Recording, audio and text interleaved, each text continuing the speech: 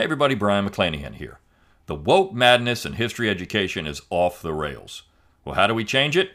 McClanahanacademy.com. And because you listen to this podcast, if you use the coupon code PODCAST at checkout, you get 25% off every day, all day, 365 days a year on every class at McClanahanacademy.com. So go to McClanahanacademy.com, use coupon code PODCAST at checkout, and get a real history education at 25% off. Is Trump really the problem with the Republican Party, or is it older and deeper than that? We'll talk about that on this episode of The Brian McClanahan Show.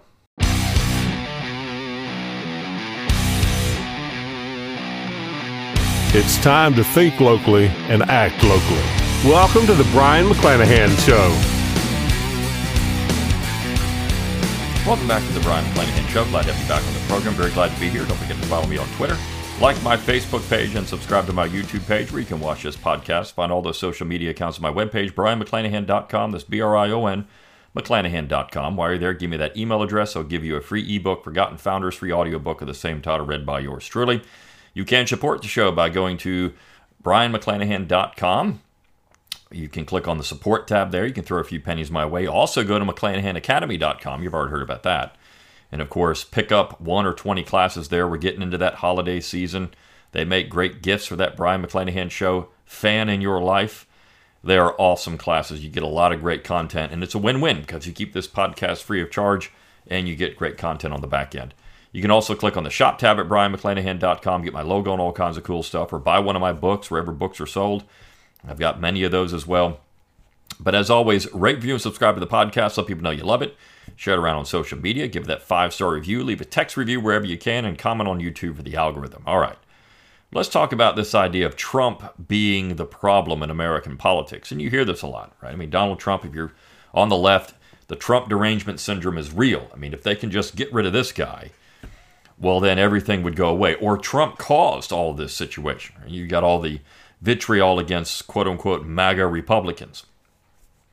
But the question is, where does this come from, right? Where did this groundswell of Trump support come from? Trump was just the vehicle by which people were able to voice some of the problems that they had with the Republican Party for years. And there was a really interesting article at the American Thinker just about a week ago or so. And it talks about Trump as being not the problem, but the problem goes back before that. Now, why I want to talk about this article is because the article doesn't go back far enough. And this is kind of a growing pains that people have as they start looking at American politics. Generally, what will happen is you might be a conservative, you're interested in conservative politics in one way or another, and you start looking at what we're doing now, and then you start going back a little bit. You start trying to find the root of things. And it's easy to go back to, say, George H.W. Bush, as this article does, and say, that's the turning point right there. That's when things really went off the rails. That's when the establishment Republicans started being a bunch of doofuses. And we really started seeing some problems. George H.W. Bush was the establishment kind of Republican. The Republicans betrayed their constituents. And then, we get, then from there, we really see a deviation from true republicanism. And that true republicanism would be, I guess, Ronald Reagan. The problem is it doesn't go back far enough. Reagan, if you go back and look at what happened in the early 80s, Reagan allowed the neoconservatives and then the West Coast Straussians a foot in the door. And it was just like Trump. Reagan didn't really have anybody to rely on when he took on the task of building an administration outside of these power-clinging individuals. He had one, Mel Bradford, and Mel Bradford probably would have radically changed the way we think about American culture had he been allowed the federal appointment that was eventually denied. And that was because the neoconservatives, Bill Bennett and George Will and all these idiots, went out there and railed against his candidacy for the National Endowment for the Humanities, and Reagan withdrew his nomination, or at least his potential nomination, and put Bill Bennett in that position. And that really helped grow Heritage Foundation and some of these other think tanks that we see, quote-unquote conservative think tanks, into what they are. And so from that point forward, real conservatives were kind of pushed to the fringe. But it's also important to note that the 1980s were still just a symptom of the disease. The disease goes back further than the 1980s, the 1970s, 60s, 50s, 40s, 30s. In fact, it goes back further than the 20th century. It goes back into the 19th century, and of course I can make a case it goes all the way back to 1789. Not necessarily with the ratification of the Constitution, because if we actually adhered to the Constitution the way that the proponents of the document said it was supposed to be interpreted when it was ratified, we would have no problems today. But we have to go to 1789 and the Congress passing the first Judiciary Act, which had a section in Section 25. Section 25 allowed for state Supreme Court decisions to be appealed to federal courts. Now, what this did was make it to where the states were subordinate branches of the federal court system. This is how the opponents of this section correctly pointed out it would work. And it has worked that way. That's the real issue. And there were efforts to try to undo this, and in fact, my next class at McClanahan Academy is going to get into this in quite a lot of detail. But there were efforts to try to undo this. But from that point forward, we started seeing a growing expansion of the federal courts, a growing expansion of federal power. And if you really want to point to the root of the problem when we get to the modern Republican Party, it is the origins of the modern Republican Party. The Republican Party has never been, and will never be, a conservative party in America. It cannot be. Its foundations are the antithesis of an American conservative party. Lincoln himself was never a conservative. He wasn't as radical as, say, Thad Stevens or Charles Sumner, and so he's often portrayed as a conservative Republican. But what did that even mean in the 19th century? Well, a conservative Republican in the 19th century was someone who was still to the left of most of the American electorate. And we know this because when Lincoln ran for president in 1860, he only got 39% of the popular vote. 39%. So we know that 60% of the American public was to the right of Abraham Lincoln, because the other people that were running in that election were all to the right of Lincoln. So whether it was John Bell or Stephen Douglas or John Breckinridge, all were to the right of Abraham Lincoln. So the majority of Americans, in fact, 3/5 of the American population, were to the right of Abraham Lincoln. So Lincoln was no conservative. And the things that he talked about and how he tried to address public issues and how he tried to use federal power, and not just that, the intellectual muscle that he used for this, was based on an understanding of the Constitution and American society that was at odds with the way that these things had been interpreted for a long period of time by the majority of Americans. And again, we know this because except for certain times, right, little blips on the radar, so to speak, Americans generally progressed through the 19th century up to that point in a very federalist lowercase f model. So in other words, they were generally on board with what would be called a much more Jeffersonian interpretation of the Constitution. Now, Lincoln himself tried to attach his view of America to Jefferson in this proposition nation myth. And that's a whole other can of worms that I'm not going to get into today. And I've talked about it before. But what you had was a challenge with Lincoln to the way that Americans had thought about the powers of the general government all throughout the first, say, 80 years of the American Federal Republic. Now, we know the Supreme Court didn't move in that direction, and so there were individuals that we could point to, Alexander Hamilton, Daniel Webster, John Marshall, these kind of people, that were pushing the United States and being the real problem in American political history, not the solution. When they talked about nationalism, that was the real thorn. That was the burr under the saddle. Because most Americans liked federalism. They liked the ability of the states to do basically control their own domestic institutions, their own domestic policies. Didn't matter if you're talking about New England, a state in New England like Massachusetts, or a state in the South like South Carolina. Neither one wanted to be governed by the other. Massachusetts could be Massachusetts, and South Carolina could be South Carolina. Now, it didn't mean there weren't aggressive individuals in both sections that would try to manipulate the levers of power. But generally, the South avoided this more than the North did. And so New England nationalism was really just New England sectionalism. They just wanted to have America dominated by New England. And so when you get to the Republican Party, that's essentially what it was. Now, we know in their early platforms they had a offhand reference to state powers and what we would call states' rights, but they really didn't believe it. They didn't believe it at all. Now, I mean, Lincoln made statements to that effect. Well, I can't do anything about slavery, for example, in the Deep South, but so I have no control over that. So he did make references to it, that you would have, he would respect the powers of the states, but he really didn't. And it's not just on slavery, it's on a whole host of other things too, right? Federally funded internal improvements, central banking, protective tariffs, all the things that had been major problems in the early American Republic now become major problems with Lincoln. And without the Southern opposition of these things, well, you get them, right? So the Republican Party passes all this legislation beginning in 1862 to nationalize just about everything. And then after the war, they continued the process. So what happens with people when they start going down this rabbit hole? You know, if Donald Trump is a manifestation of American anger, well, where does that anger come from? Well, it doesn't come from 1988. And of course, people would say, well, I mean, it's, George H.W. Bush lying about, no new taxes. And then we get more taxes. And then, of course, you had the Republican Revolution of 94. And what did that do? Did it really trim the general government? The only reason the Republicans were able to do much of anything then is because you have Bill Clinton willing to work with them.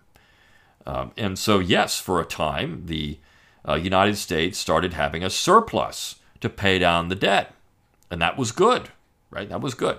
There was actually a period of time the Republicans were able to get some things done. But if you go back and read that contract with America, they didn't do a lot of that stuff. And then, of course, you had a shift back to the establishment, so to speak, beginning in the Bush administration. And people like Dennis Hastert and all these others who really pushed. Bush was just a progressive. And I used to say this to progressives, you all should love George W. Bush. He has a progressive foreign policy. He has a progressive domestic policy. He's just one of you, just a little softer, but he's still one of you. And they would get very upset about that. No, he's not one of us. He doesn't believe with us. But he did, right? George W. Bush was as much a progressive as any of these people running around right now. This is why you have progressives talking about loving George W. Bush. I mean, they'd love to see George W. Bush back in. Somebody like George W. Bush. I mean, we need someone like George W. Bush and the Republicans. Who is that? That's Mitt Romney. And of course, when any of these people run, they paint them as the most conservative, villainous people in the face of the planet. But I digress. So we often look at people that just kind of are getting into this. They start scratching the surface. Well, maybe it wasn't just George W. Bush. Maybe we got to go back a little further. And then we get to George H.W. Bush. And maybe it's him, but maybe there's something else there. Maybe there's somebody else we got to go back. And then maybe you say, well, maybe it was Gerald Ford. I mean, Gerald Ford was, kind of an establishment Republican, wasn't really that. But I'll say a second here. I mean, you got Richard Nixon. Maybe it was Richard Nixon where this problem started with the Republican Party. Well, because Nixon, I mean, what's funny about Richard Nixon is they always tried to outdo the left. Their administration did. I mean, his chief of staff said this, and I actually talk about it in my 9 Presidents Who Screwed Up America. His chief of staff said, I don't know why the left hates us. We're doing what they want. Well, of course they're going to hate you because they're not getting credit for it, and it's not as far as they wanted to go. So they're going to try to defeat you anyways. So why even do what they want? I mean, that really should be the question. If the left is going to punish you anyways for doing something like they would want, why even do it? I mean, that's the real question that conservatives should ask themselves. Why even go along with anything they want? And I think that's where we're looking at this situation with the House of Representatives and the overthrow of Kevin McCarthy. I mean, why do you want somebody that's going to be a Democrat light? And that's what the Republicans have become, and that's really what they've always been. They've always been on the left. Now, for a time they were the left. Then the Democrats moved further left. So it's just they're just slowing this leftward march. And R.L. Dabney talked about this in the late 19th century. When he said, I'm going to paraphrase, but essentially Northern conservatives aren't really conservative. They're just picking up the discarded leftist talking points of the old left. I mean, that's it. So Dabney's critique of the Republican Party, or with Northern conservatives, was that they weren't really going to conserve anything in the American tradition. And of course, at that point, he's talking about other reform movements. That essay in particular was focused on the women's rights movement. But there were certainly other issues that conservatives would not really be looking to conserve anything. I mean, that's what we have to understand about the Republican Party. It was always a leftist party. So let me get into this article because I think that the author makes some interesting points dealing with the modern situation. And he says, former President Donald Trump is blamed for more of the world's problems than even global warming. Climate change, extreme weather, or what we call weather these days. Trump is also blamed for much of the dysfunction in Washington, D.C., such as the recent ousting of House Speaker Kevin McCarthy. Perhaps if McCarthy was a contestant on The Apprentice and Trump told him you're fired, then blaming Trump would be appropriate. Here's ABC News tying Trump's campaign catchphrase MAGA to McCarthy's ouster. MAGA-inspired House rebellion against McCarthy leaves chaos in Capitol Hill. The Hill agreed with this headline, McCarthy's ousting as a result of the appeasement of MAGA enablers. The poorly named left-leaning Lincoln Project, now see, this is it. This is what I want to say. The poorly named left-leaning Lincoln Project. Lincoln was always a leftist. If conservatives aren't willing to understand that Abraham Lincoln is not their guy, then we're never going to be conserving anything. And you see, this is what I said. You start down this path. Well, where is the situation with Trump? Where do we go wrong? Lincoln Project should be left-leaning, but this is what they said. The Republican Party of Trump cannot govern at any level. The MAGA parasite is eating them alive. So then the author says, Trump didn't cause this mess, the Republican Party did, long before Trump appeared on the political scene. And where does he go back? Well, of course, 1988. He said, rather than causing the problems, he is the voters' response to decades of feckless GOP leadership and broken promises to their voters. Nature abhors a vacuum, and the GOP offered up a decades-long vacuum of leadership and principles. Trump filled the vacuum, as did Representative Matt Gaetz last week. Although it probably began much earlier, a notable starting point for Republican duplicitousness was from George H.W. Bush in his 1988 presidential campaign against Michael Dukakis. He uttered those famous 6 words, read my lips, no new taxes. Now he said, although it probably began much earlier. Yeah, it did. Try with Lincoln. I mean, this is the point. You can't start American conservatism with Lincoln, or all you're going to get is a bunch of leftists.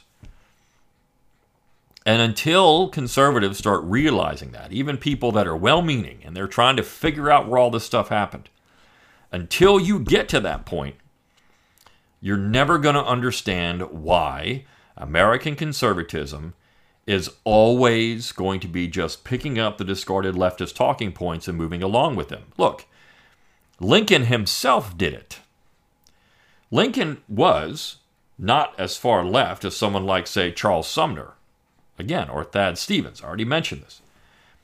But when he gave his Gettysburg Address, when he did that, he basically parroted these people that had been saying almost the exact same thing since the 1850s, to the left. But you see, they had even gone further to the left at that point. Lincoln was willing to go to a point and then put on the brakes, whereas some of the other Republicans wanted to go even further than Lincoln. Now, Edward Everett, who gave a speech before Lincoln, was much more conservative than Lincoln. But, you go back to the 1830s, you look at Lincoln's Lyceum Address, when he said that the Declaration of the Constitution have to be kind of like the American political Bibles. I mean, this was a secular religion that Lincoln was thinking about all the way back in the 1830s. I've got a great class at McClanahan Academy on that, by the way, Reading Abraham Lincoln. I go through all of this stuff. You need to get that class. But Lincoln was just not moving as quickly as the others in his own party to the left, but he was still on the left. Again, 60%, 3/5 of the American public was more conservative than Lincoln. in 1860. More conservative than Lincoln. So we have to understand that Lincoln cannot be considered to be a conservative. This heresy of Harry Jaffa saying that equality was conservative is also just that. It's a distortion of the American political experience. Because when you start saying that, and I know that the Jaffaites and the West Coast Straussians would say, well, yeah, but we don't mean equality of condition. We don't mean equality like the left says equality. It doesn't matter. Because once you use that word equality, you can't really qualify it. It just is opening the door. I mean, look, in the 1838, this is I talk about this in my most recent class at McClanahan Academy, The Age of Jackson, James Fenimore Cooper. 1838, Cooper is very clear, he's from New York, that the way that Americans think of equality isn't like the left thinks of equality, it's something else. But again, once you use that term, it doesn't really matter. When there's no real anchor to it in America, if America is simply a leftward trend, and a lot of people say it is, I mean, look, that's how people have argued America from the beginning. It's a left-wing revolution, and then it's going to produce left-wing results. If it's just a left-wing progressing trend, then you can talk all about equality you want in trying to put brakes on it or put parameters to it, but it's never going to work. Now, the founding generation knew what they meant by it. They knew that they were talking about the British or English political model and what they were suggesting there. But it's not what the American left has said it is. And they vote too. And they have power too, which is, again, one of the real issues. So the piece continues, as Time reported, Bush as president signed into law a stealth budget that, while leaving the income tax alone, raised various fees and levies. Promises made, promises broken. He dropped like a stone in the polls, ushering in 8 years of Bill Clinton. Well, it wasn't that destroyed the Bush presidency. I mean, look, Bush had a 70% approval rating in 1991. What killed the Bush presidency was the resulting recession after the war. So a 70% approval rating is something that you can't sneeze at. From a Democrat like Bill Clinton, lies are normally expected. Senator Bob Kerrey in 1995 accurately observed Clinton's an unusually good liar. Unusually good. Next came George W. Bush promising compassionate conservatism, whatever that means. Well, I'll tell you what that means. That's Dwight Eisenhower's dynamic conservatism. It's nothing different. Now, Eisenhower wasn't as progressive as George W. Bush.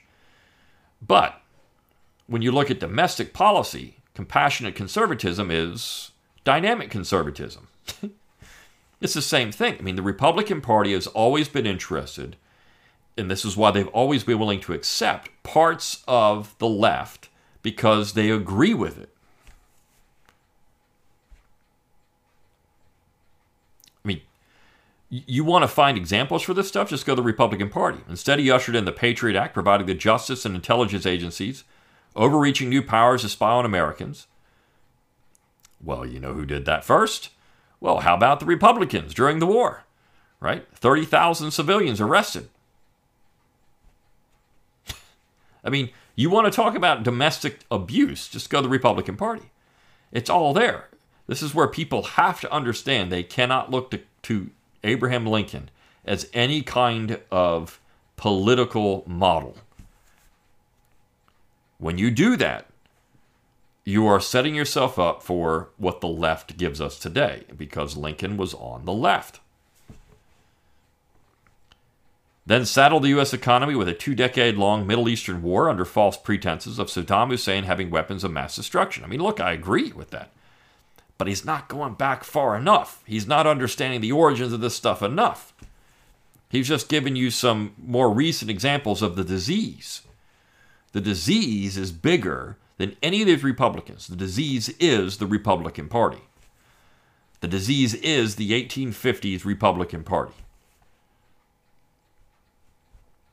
His milquetoast presidency gave America 8 years of Barack Obama and his many lies, including over Obamacare. If you like your doctor insurance, you can keep your doctor insurance. Then there was Benghazi, Fast and Furious, and a weaponized FBI and DOJ illegally spying on and sabotaging his political opposition, his IRS targeting conservative groups, to name a few. And Republicans did nothing. Well, again, I agree. Why? Because they like this kind of power too. And if they were in power, they're going to use it, at least theoretically. They want to use they want the keys to the car too. The problem is the Republicans have a little. I mean, they're not the kind of political kneecappers the Democrats are. The Democrats want to abuse their political opposition. They want to punish them and drive them into the dirt, ground them into just ground them down. Right? They want them into the dirt. They want them to be completely irrelevant. The Republicans won't do it. They're too nice. And it's because, essentially, they believe in the same things. Just a little less. What was Congress doing all this time? As Sundance at the Last Refuge summarized, suddenly, as if there was no background of repeated broken promises and a complete failure to deliver on any key request, Kevin McCarthy and his legion of professionally Republican supporters pretended they cannot fathom why the base voters are more than happy to support Matt Gaetz. Beginning in 2009, the Republican ruling class asked for votes to give them control of Congress so they could repeal Obamacare and balance the budget. Gradually through 2014, voters obliged and gave Republicans both the House and the Senate. Republican voters, fed up with past broken promises, created the Tea Party movement starting in 2009 as an outlet for voter frustration. It wasn't just Republicans in this coalition, but many libertarians and others favoring a left's intrusive government in adherence to the Constitution. The Tea Party attempted to fill the GOP leadership vacuum. It wasn't a big ask. Tea Partiers wanted smaller government, lower taxes, national debt reduction through less government spending, and a hard stop against government-run health care. Republicans did nothing. Conservatives grew increasingly frustrated. The GOP ruling class went back to voters with another ask. Controlling the House and Senate were not enough, they said, apparently not understanding the Congress's power of the purse and oversight. They needed the presidency, too. Voters delivered, electing Donald Trump, who shared many Tea Party values. He promised to finally build a border wall, something the GOP Congress failed to do for decades. He also wanted Obamacare repealed, which Congress could have defunded.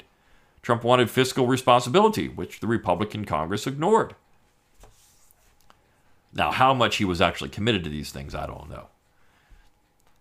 But, I mean, the piece is correct. The real problem in America is not the presidency per se. It's the fact that Congress, which has so much power, punts all the time. I mean, executive government is an issue. But the Congress makes it so. I mean, John C. Calhoun pointed this out. Congress makes it so. Congress makes it to where executive government works. The piece says Trump wasn't the problem. He was the last-ditch effort of frustrated conservatives to right the sinking American ship. If the Tea Party movement wasn't taken seriously, perhaps MAGA would be different. Still, Republicans did nothing. Speaker Paul Ryan loathed voters who elected Trump to the White House, but not him and Mitt Romney. Ryan and his never-Trump colleagues ignored or abetted a weaponized national security apparatus to illegally undermine President Trump and his administration. Nothing was done to restore voters' faith in elections and voting. Obamacare remained the law of the land. The national debt grew, and the border remained open, Congress unwilling to fund the wall. Many Republicans fought against their party's leader rather than supporting him. They went along with all the COVID mandates and restrictions with no pushback. Now, of course, again, this is a little bit short-sighted because Trump was supporting these things too. They looked the other way as the FBI organized and carried out a supposed insurrection on January 6th. All the January 6th tapes have still not been released, contrary to one of the many undelivered Speaker McCarthy promises. And the piece goes on. But again, the real point here is that Republicans are doing what Republicans always do. Republicans for a long time just wanted a seat at the table. They didn't care how they got it. They didn't care anything about real government or real voting. I mean, they didn't care anything about that stuff. All they wanted to do is just say, we're here. Give us some power and we'll love it. And the Democrats have always known it. Again, the Democrats really are the kneecappers. They're the ones who are willing to get the power and use it to their advantage. Republicans don't do it. And when there's any pushback, Republicans bend and they buckle because they don't want to be called bad names. The problem is they're going to be called bad names, as I said, anyways. So you might as well do what you're there to do. and let the left run around like a bunch of toddlers and throw temper tantrums, because that's what happens. So, the real issue with the Republican Party is, and I agree, Trump is not the issue. It's the party itself. It's the origins of the Republican Party. There's no conservative party in America. And if we're going to put all of our faith in the Republican Party, you're bound to be disappointed. And I would say, and I've talked about this before, there's never been a flip. The Republican Party is the same Republican Party from the 1850s. It hasn't changed. The only thing that's happened in America is there's no conservative party anymore. And conservatives who try to get in the Republican Party and make it something it's not are always going to be disappointed. That's the key takeaway from all of the last, say, half century of American government. See you next time on the Brion McClanahan Show. See you then.